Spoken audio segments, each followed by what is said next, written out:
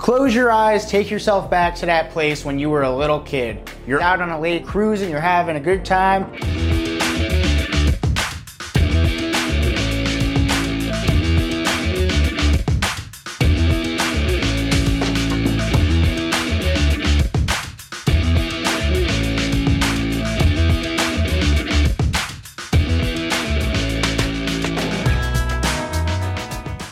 Pontoon boats are going to maximize that square footage by being a floating platform on the water, and also they're going to be very stable too with how wide the pontoons are apart. And with all that square footage and deck space, that's all more room for more family and friends to get out on the water. Nowadays, this isn't your granddaddy's pontoon boat. We've got tri-toon, supercharged engines, twin engines.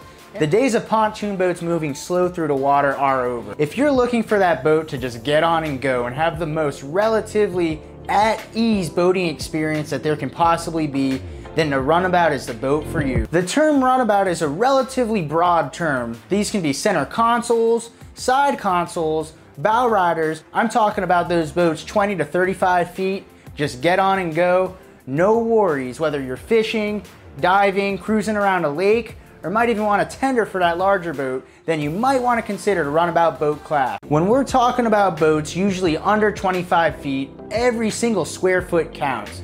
And that's where deck boats come into play. A deck boat is just that, a boat that has its hull flared out to create more deck space and get as many people on board as possible without being on top of each other. And with all that square footage and deck space, that's all more room for more family and friends to get out on the water. Deck boats are typically outboard powered, but you will see them with an inboard engine too.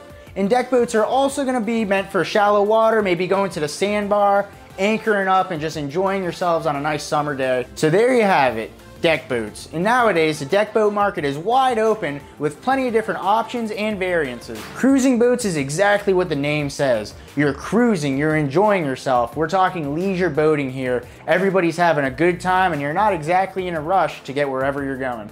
Typically, the cruisers are going to be a little bit larger, a little bit slower, sleeping area down below where you can take a nap. While they are called cruisers, they are also perfect for sitting at the dock, drinking a cold one, and grilling a steak as the sun goes down.